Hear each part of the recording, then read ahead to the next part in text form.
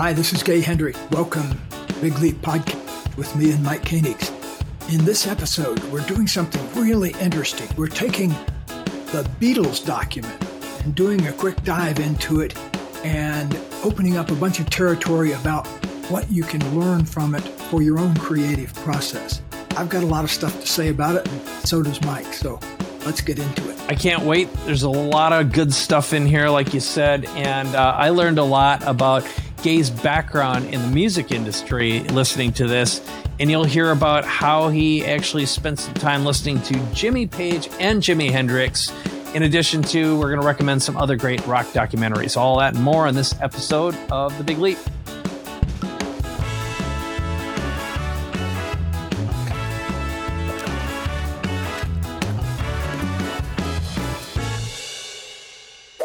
All right, welcome to this episode of The Big Leap. In this one, Gay and I are going to be discussing our reflections after watching the Beatles Get Back movie, which was produced and directed by Peter Jackson. I think it is an absolute masterpiece. I learned a ton about creativity and collaboration during it. So our goal is just to kind of pick it apart and talk about our favorite spots that had the most impact on us. And I've actually thought about this for weeks and months. And for years, I was a massive Beatles fan. I listened to their music, both as an engineer, as a musician.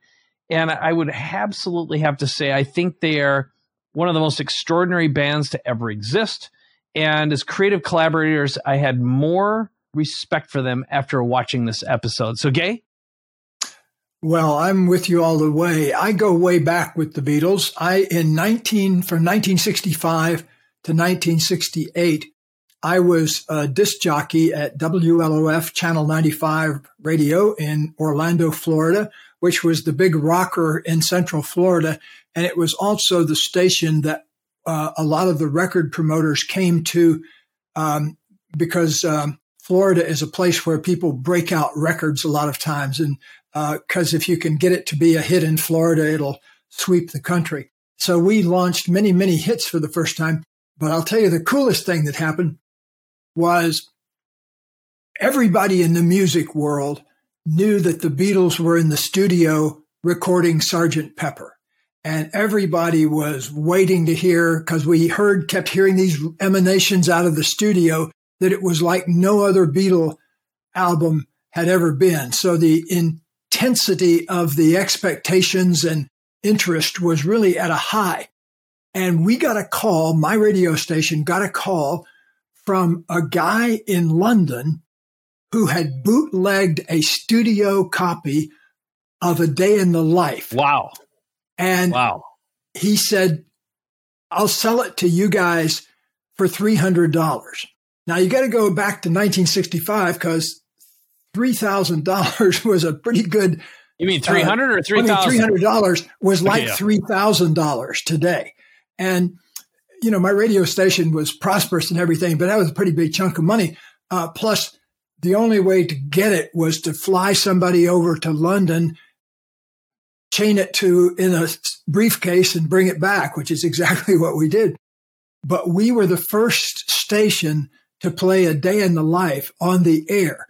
And it was electrifying. The studio dub wasn't great. You know, it was like a dub of a dub of a dub, but it was good enough to appreciate what it was.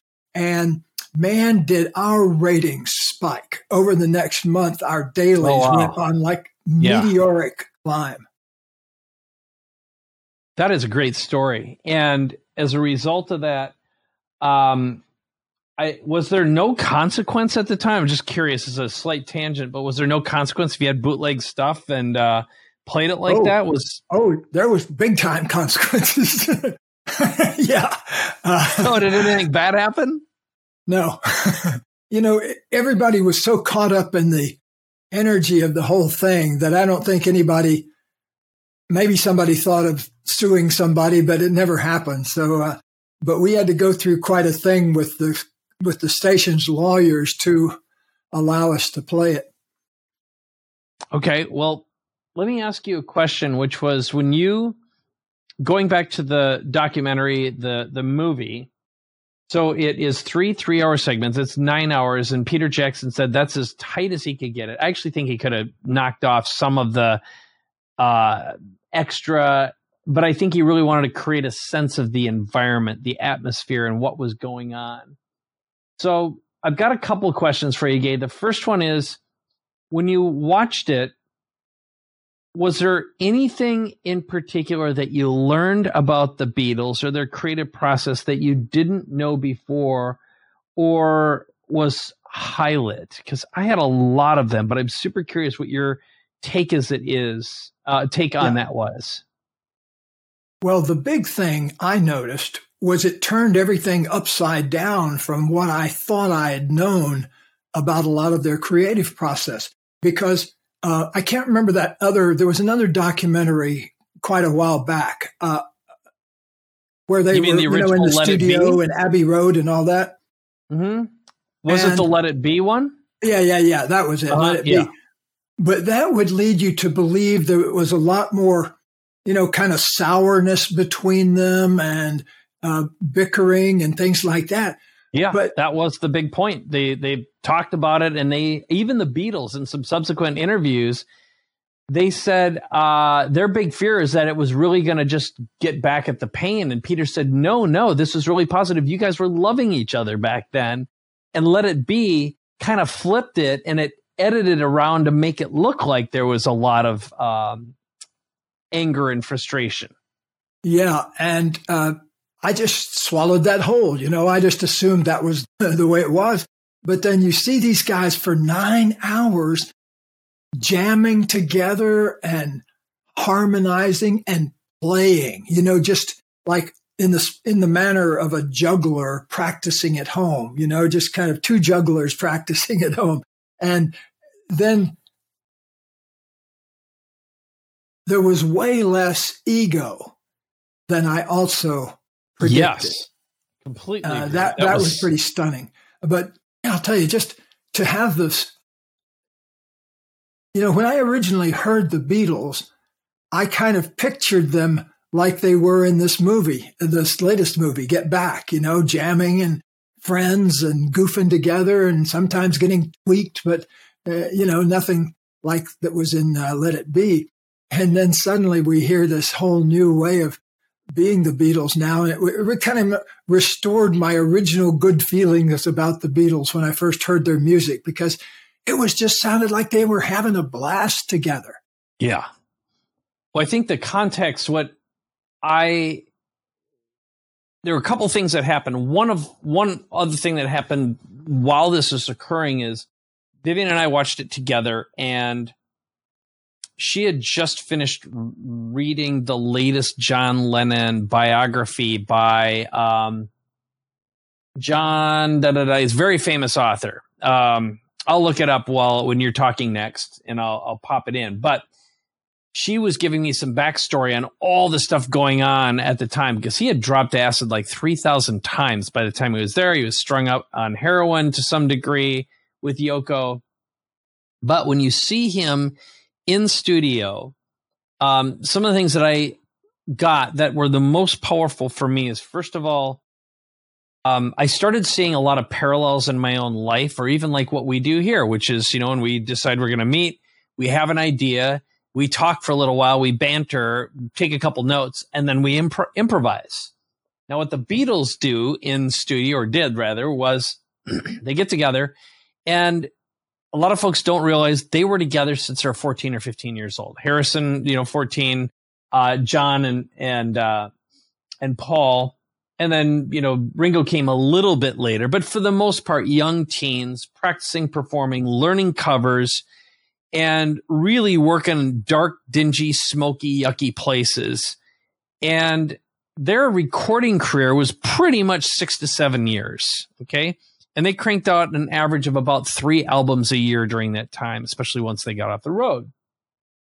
So their improvisational style was sit down, start jamming, making a bunch of funny noises, they made funny noise sounds, and then all once you'd hear Paul go, ding ding ding ding ding ding ding ding ding ding ding ding ding ding ding ding ding, and mouth a couple things, make up nonsense words and lyrics, and then each of them started filling the blanks.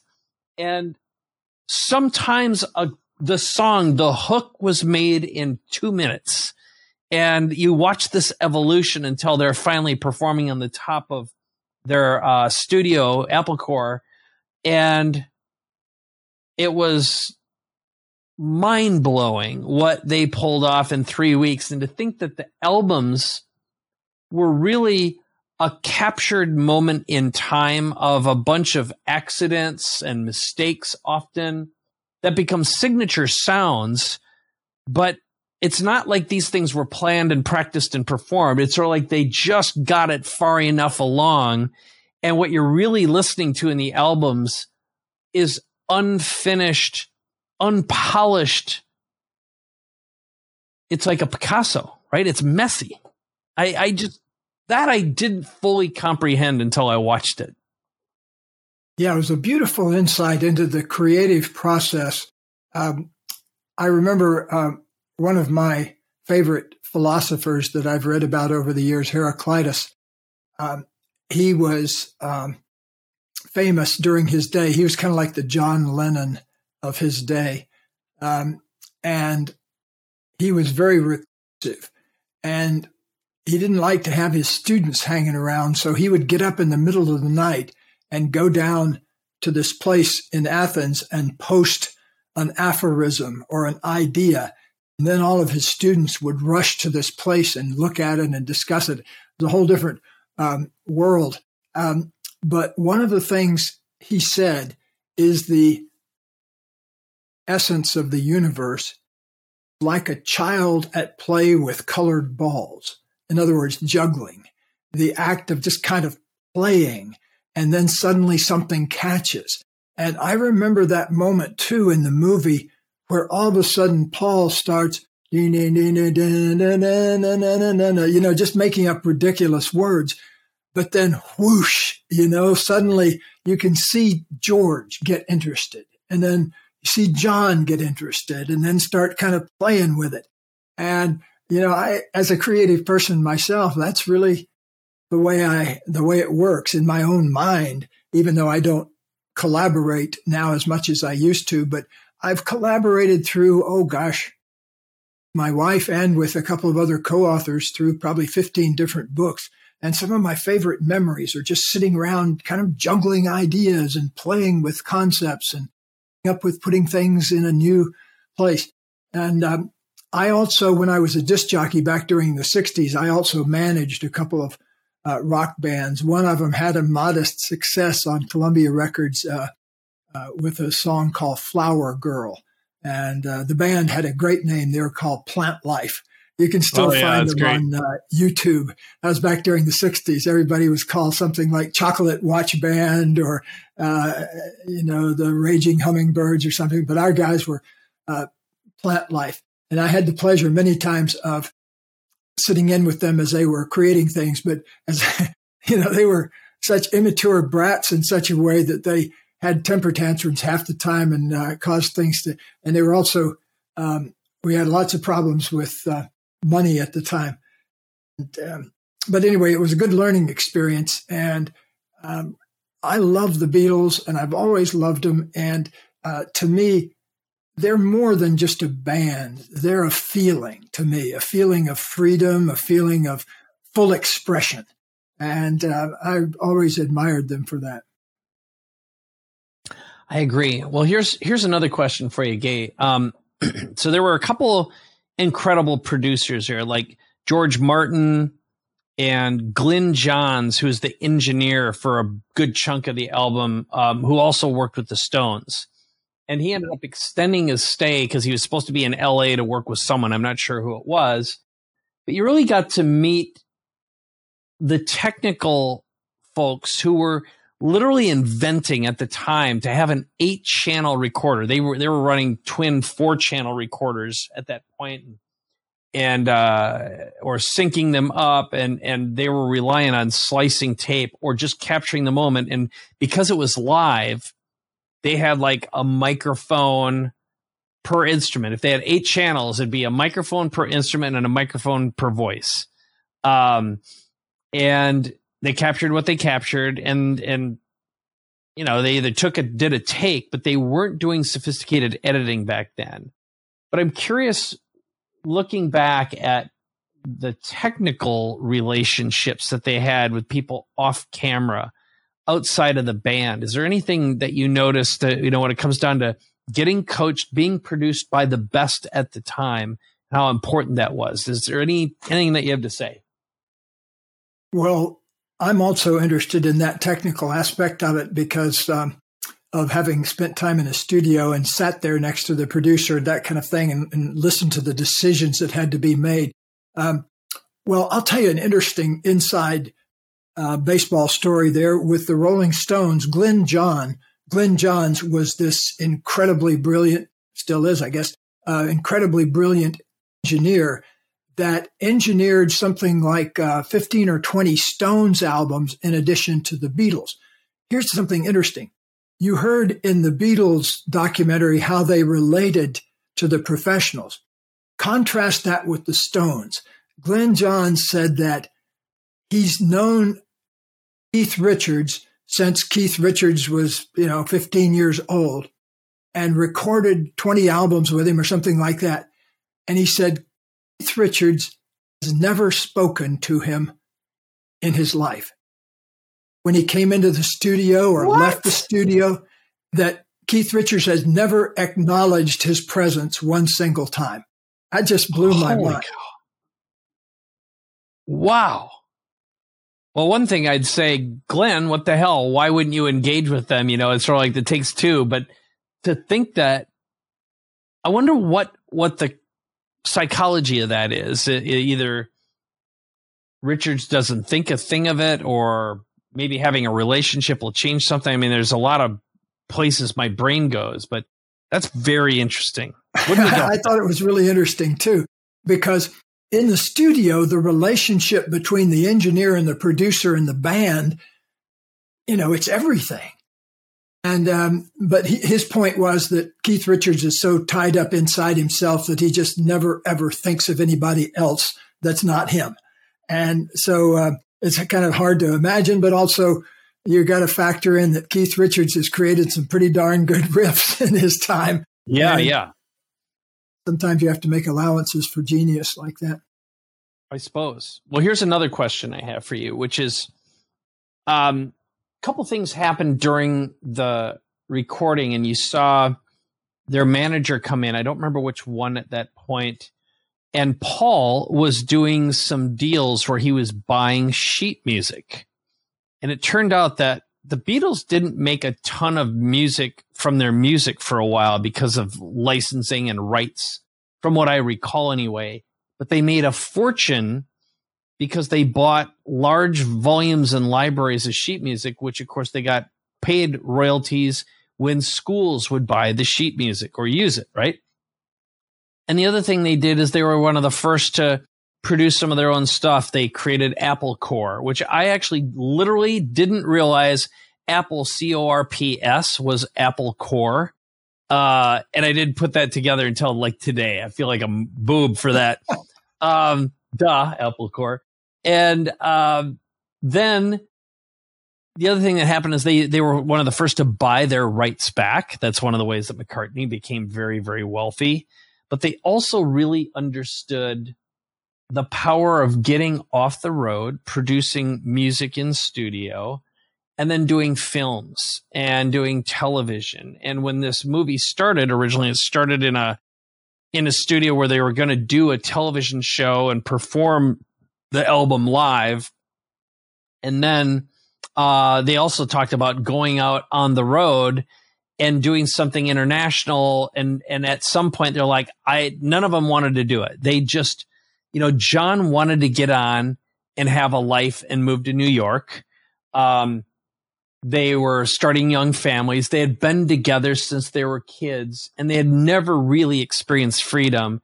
And now they're so famous, they can't go anywhere. So they're stuck in their success. So I'd like you to reflect a little bit on, first of all, just the evolution of thought because they broke into selling and controlling their own production, their own media and medium. They're very sophisticated, or just surrounded with sophisticated people who gave them great advice, all the way to controlling their environment. But all those things, I gave you a lot to work with. But again, you were living at the time. You've watched a lot change in media and television and creation and publishing. What's your take on that? Well, first of all, a lot of people don't understand the role of publishing in the music business. Whoever first thought that up is an absolute genius, because you don't even have to publish sheet music in order to collect a publishing fee on every piece of music you sell. But then, of course, you get licensing if anybody else does use it, even if nowadays they don't often use it in a physical form of a piece of paper with the notes written on it. But oftentimes it's digital and that kind of thing. But it's this side thing that runs alongside the sale of the records and that kind of thing that I'll give you a personal story. I've known Bonnie Raitt and Kenny Loggins for half my life probably, and both wonderful friends of ours. And one day Bonnie Raitt was visiting my house when we lived over in Montecito. And I wanted to take her over, and I was trying to get Kenny Loggins on the phone so I could get them together and see if we all wanted to have lunch. But I couldn't get hold of. But Bonnie wanted to see what his house looked like, and even if he wasn't there, so I drove her over there. And as soon as we drove up to this big mansion, she said, "That's publishing that bought that house, not concerts, not the music. That's publishing." She knew immediately where the money is, and a lot of the kind of free money is in music, because there's no overhead for publishing fees. You don't have to do anything. You don't have to make a record or a lazy mailbox money. That's really smart. Yep. Yeah. Oh, here's just tiny side note. We don't put a pin in where you are. It turns out the property we bought, it literally right next door is Bonnie Raitt's brother in Todos Santos. Oh, really? He's David? like across the street from us. Yeah, David. David. Yeah. Yeah. He's right there. Yep. Here's an odd fact. At my 50th birthday party, David's band came and played a couple of blues sets for us to dance to, and I ended up singing a blues song with his band. He's got an excellent band. Oh, that's awesome! I love it. Well, I have an idea for you when we finish up here today. I'm not going to announce it just in case you'd say no. But okay, so back to publishing. Do you have any other reflections with regards to publishing, the fact that they owned it? Because I do have another question about creation. Well, the same thing that Oprah did. You know, the reason Oprah ended up a billionaire was she kept her show, basically. Whereas somebody like Phil Donahue, he did a great talk show, very positive talk show, and was good ratings, second to Oprah for many years. But he didn't cash out with any billions, or even probably maybe 25 or 50 million, which is not a bad career. Yeah, better on the kick and the you know what. Uh-huh. Yeah, it's like that thing that Chris Rock, the comedian, said. He said the difference between rich and wealthy. He said there are very few wealthy Black people. There are quite a few rich Black people. He said rich is Shaquille O'Neal making $25 million a year in basketball. Wealthy is the guy that writes Shaquille the check. You know, that's a whole different level of the game where you own a basketball team, let's say, rather than being a cog in the machinery. And the Beatles, you know, they got to be such a level of success that they could do deals that were unheard of in the music business about how much of their royalties they get to keep and things like that. So very few people are able to do that. And today in music is a whole different world. You know, it's everything has changed so much since the era of digital downloading has begun. Yeah, that was something that I made a note while I was watching. You know, this was, I think, the first if he wasn't the first, he was amongst the first to actually do digital downloads. And when he started doing that, of course, Apple or Beatles held out the longest. They wouldn't let their products be digitally downloaded. And of course, they fought with Apple Computer over the name and ended up doing a deal for an undisclosed sum, which also included distribution of their music finally digitally. But it took many, many years. They were in a massive lawsuit for a long time. So not that that has anything to do with anything, but here was the question that I had. It was a creativity question, Gay.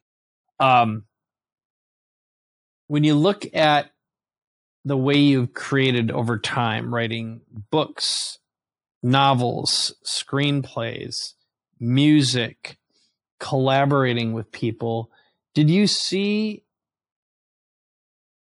familiar processes when you watched the Beatles do what they did, that, or were there some insights that you had that you're going to use or you want to use?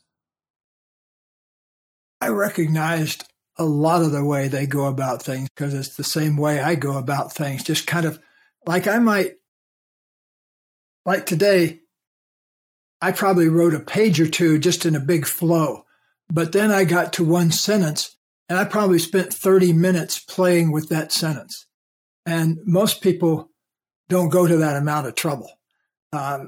Recently, I was reading about Leonard Cohen, who was a very creative guy, and he was about this poem that he was turning into a song.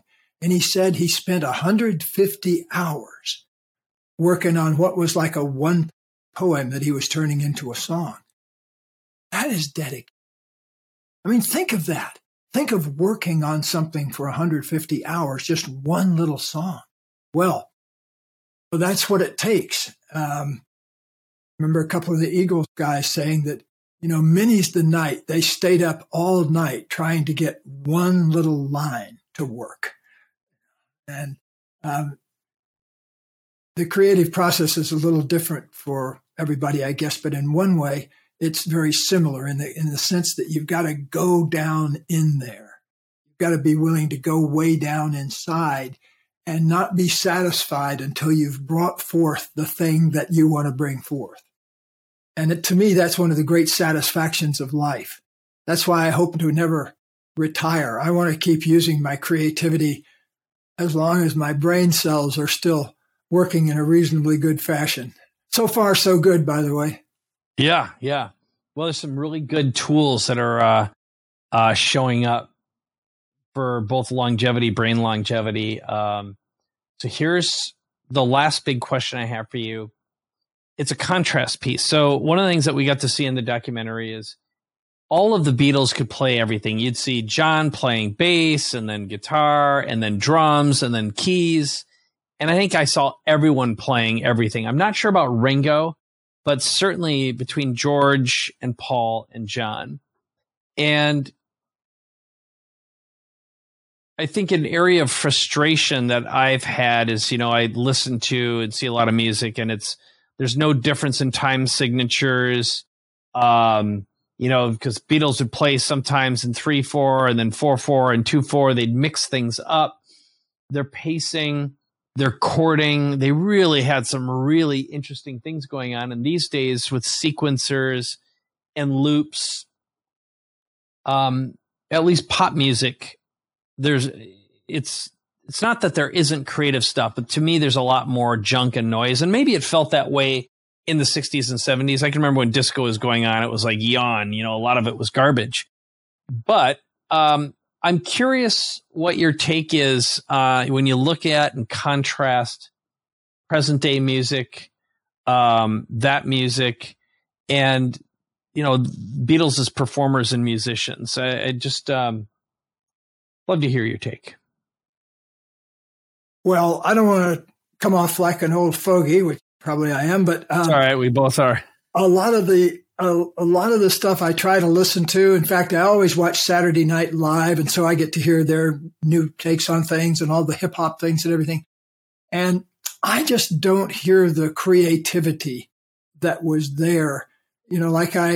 Fortunately, I love Jimi Hendrix, and my daughter, who's, in her 50s, she loves Jimi Hendrix. And I know 14-year-olds that love Jimi Hendrix. So there's some kind of geniuses that transcend generations. I don't know if a lot of the stuff right now is going to transcend generations because it doesn't have a distinctive enough sound to it. One of the things that the Beatles had going from the beginning, Mike, was a particular songwriting strategy that they used over and over again. And it was to have a couple of verses and then a middle eight that took it into a different key or dimension, and somehow, like, I want to hold your hand, I want to hold your hand, and then you get to the middle eight, da da da da da da da da da da, and then it goes into the third verse. Well, if you listen to a lot of their early music, it follows that kind of formula, which I think is a really excellent formula because it matches the way the brain works. And because we like novelty. So there's a couple of verses and then something goes into another area and that tweaks our emotional center. And then they come back to the final verse. So it was a very harmonious type of music to the way the brain works. A lot of the stuff I hear now has more meandering quality to it. It doesn't really rhyme and it sort of goes around and that kind of thing. One person I'm crazy about right now, though, is Billie Eilish. I've really been enjoying Oh, yeah. She is something else. I agree. She's exceptionally talented. I love the fact that she's been producing with her brother as long as she has, the family connection. I'm like you. I do watch every Saturday Night Live, and I would say maybe 1 out of 12 performers I like to listen to. I'm appalled at how horrible a lot of them are. But Billie got out there and also, she did a decent job as a little actress. She was very charismatic, much more better than I had anticipated, but I agree. So there's something that I have been doing. There's a gentleman, his name is Rick Beato. I don't know if I've told you about him or not, but he is a producer. He's been a producer. He's in Atlanta now, has been for decades. He's in his early 60s. But what he does is he deconstructs music and he talks about what is. So he'll do an episode called What Makes This Song Great? And he'll tear apart a Jimi Hendrix song, for example, or something by Sting or the Police or the Beatles. And he's done a lot of Beatles stuff. And he can play and perform anything. And because I think he went to what are the two big colleges, music schools? Berkeley and what's one the other in one? Boston is Berkeley College of Music in Boston. What's the other Juilliard. one? Yeah, I think he was a Juilliard grad. Anyway, he's classically trained, plus, engineer for many years, and he can just perform like anyone. And he's gotten so much attention from his YouTube channel. We're talking close to 3 million subscribers now. And he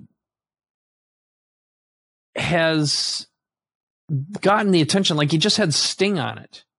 He had Pat Metheny. He's getting a lot of great musicians who come on just because he has such a great technical understanding of music, and he asks really intelligent questions, and then have him perform. And then another place that I get a lot of great ideas I find very, very fun is Tiny Desk Concert by NPR. They'll bring on a performer and they'll play like 3 songs, and it's acoustic usually, or lightly. It's kind of an unplugged style, and the production's fantastic. But I think the point I guess I'm getting at is my big takeaway after sitting through this was I had a newfound appreciation for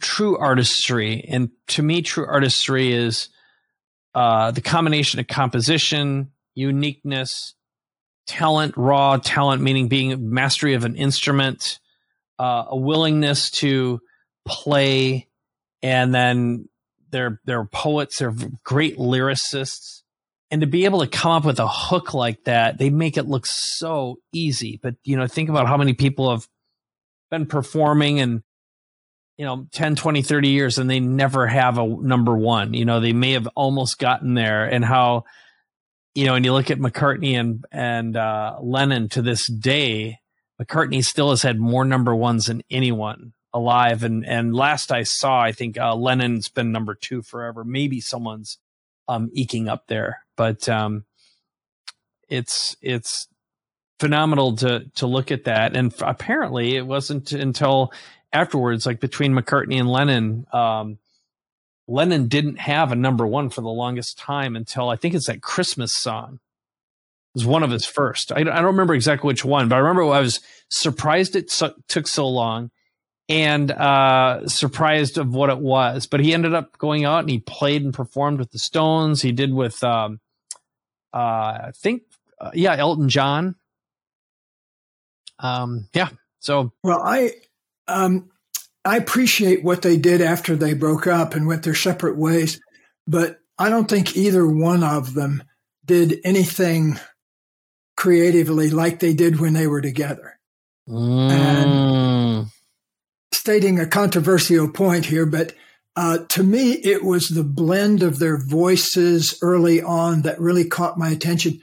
Technically, the fact that 2 lead singers were singing into one microphone. That's very different than singing into 2 microphones.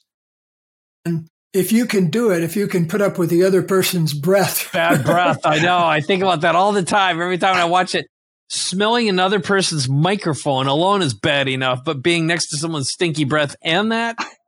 Yeah. Well, the only thing that got them through it is they both had the worst cigarette breath. All of them did. They all smoked like chimneys, and so they probably couldn't smell anything but cigarette smoke. Yeah, true. Or yes, that is the one thing. Just the scunginess of those rooms, and it's just one after another. And it took me a little while. I actually watched the series twice, and it wasn't until I was a little ways in, I'm like, oh, they're drinking tea. It's not coffee. It's not coffee and cigarettes. It's tea and cigarettes. But boy, it definitely ranks as, I can't say, I'd have to think about it a little bit as to whether or not it's my favorite rock documentary, but it definitely is in the top 3 if it isn't the number 1. I'm a connoisseur of rock documentaries. What are a couple other of your favorites? So I have to look back. I just poured through a bunch of them on Netflix. I watched one about David Bowie. That was fantastic. I enjoyed the Police documentary. So did I. That was very, very good. I've watched a couple Stones docs, but I can't remember what they are. And then there's one, I can't remember the name of it, but there's an area in the Appalachians that has a studio. And it's where a lot of great albums were made. So a lot of great people went there because the studio musicians were great and the engineers, and it's still around. Oh, you're talking about Muscle Shoals. Yeah, Muscle Shoals. There you go. Yeah, that's in Alabama. It's not in the Appalachians. Alabama. Oh, okay. Why did I think it was in the Appalachians? Okay. But that was another one that really, really touched me. So I'm a sucker for them. I watched a doc recently about Queen. I've always been fascinated. I think Freddie Mercury, if he wasn't the most charismatic performer, he's certainly one of the top 3 as well. I just can't believe the caliber of his energy. But how about you? What shows up if you're going to recommend 1, 2, or 3 other great documentaries? What are they? There was another Police documentary that was made by Stewart, the drummer, from his own. Yeah. Yep, saw that from too. His own home films. I love that.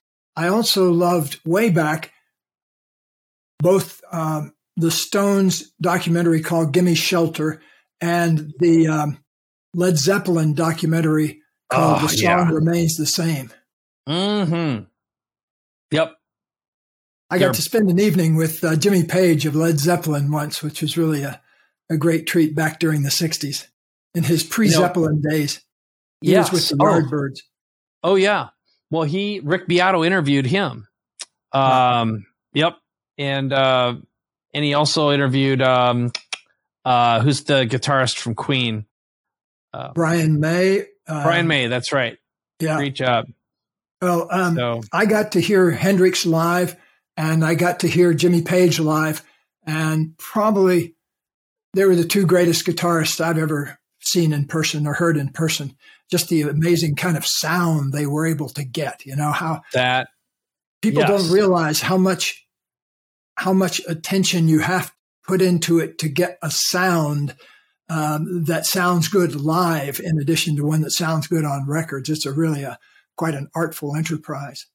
Yes. So I have two more to check out. I can't tell you exactly which ones they are. One of them is the Genesis documentary. Didn't see it.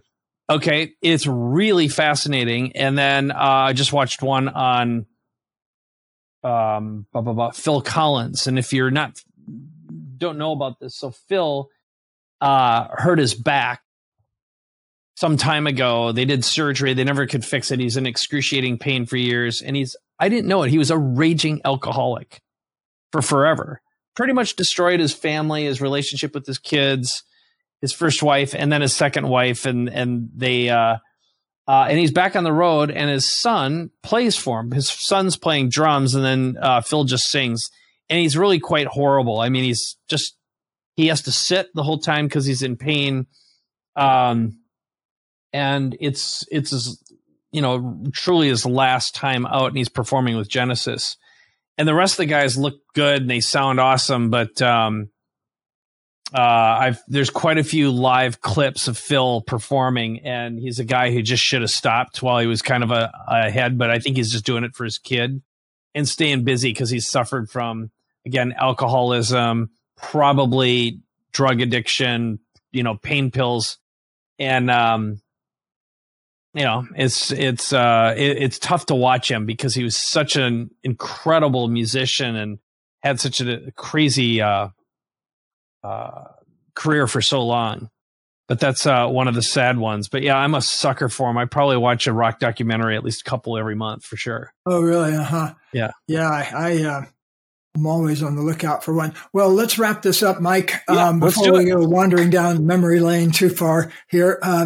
And so what's your next big creative move that's out of watching all those Beatle documentaries?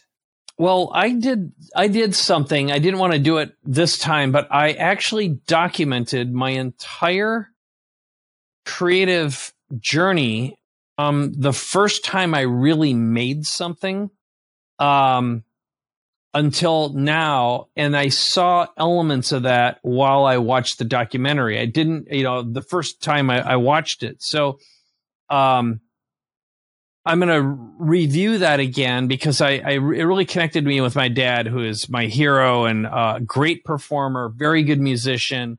And I always accompanied him. I was never playing lead. He just had a bigger personality and was much more talented than me. So I was relegated to playing bass guitar. It was always what I ended up doing. And that kind of became my musical career too, for what it was worth.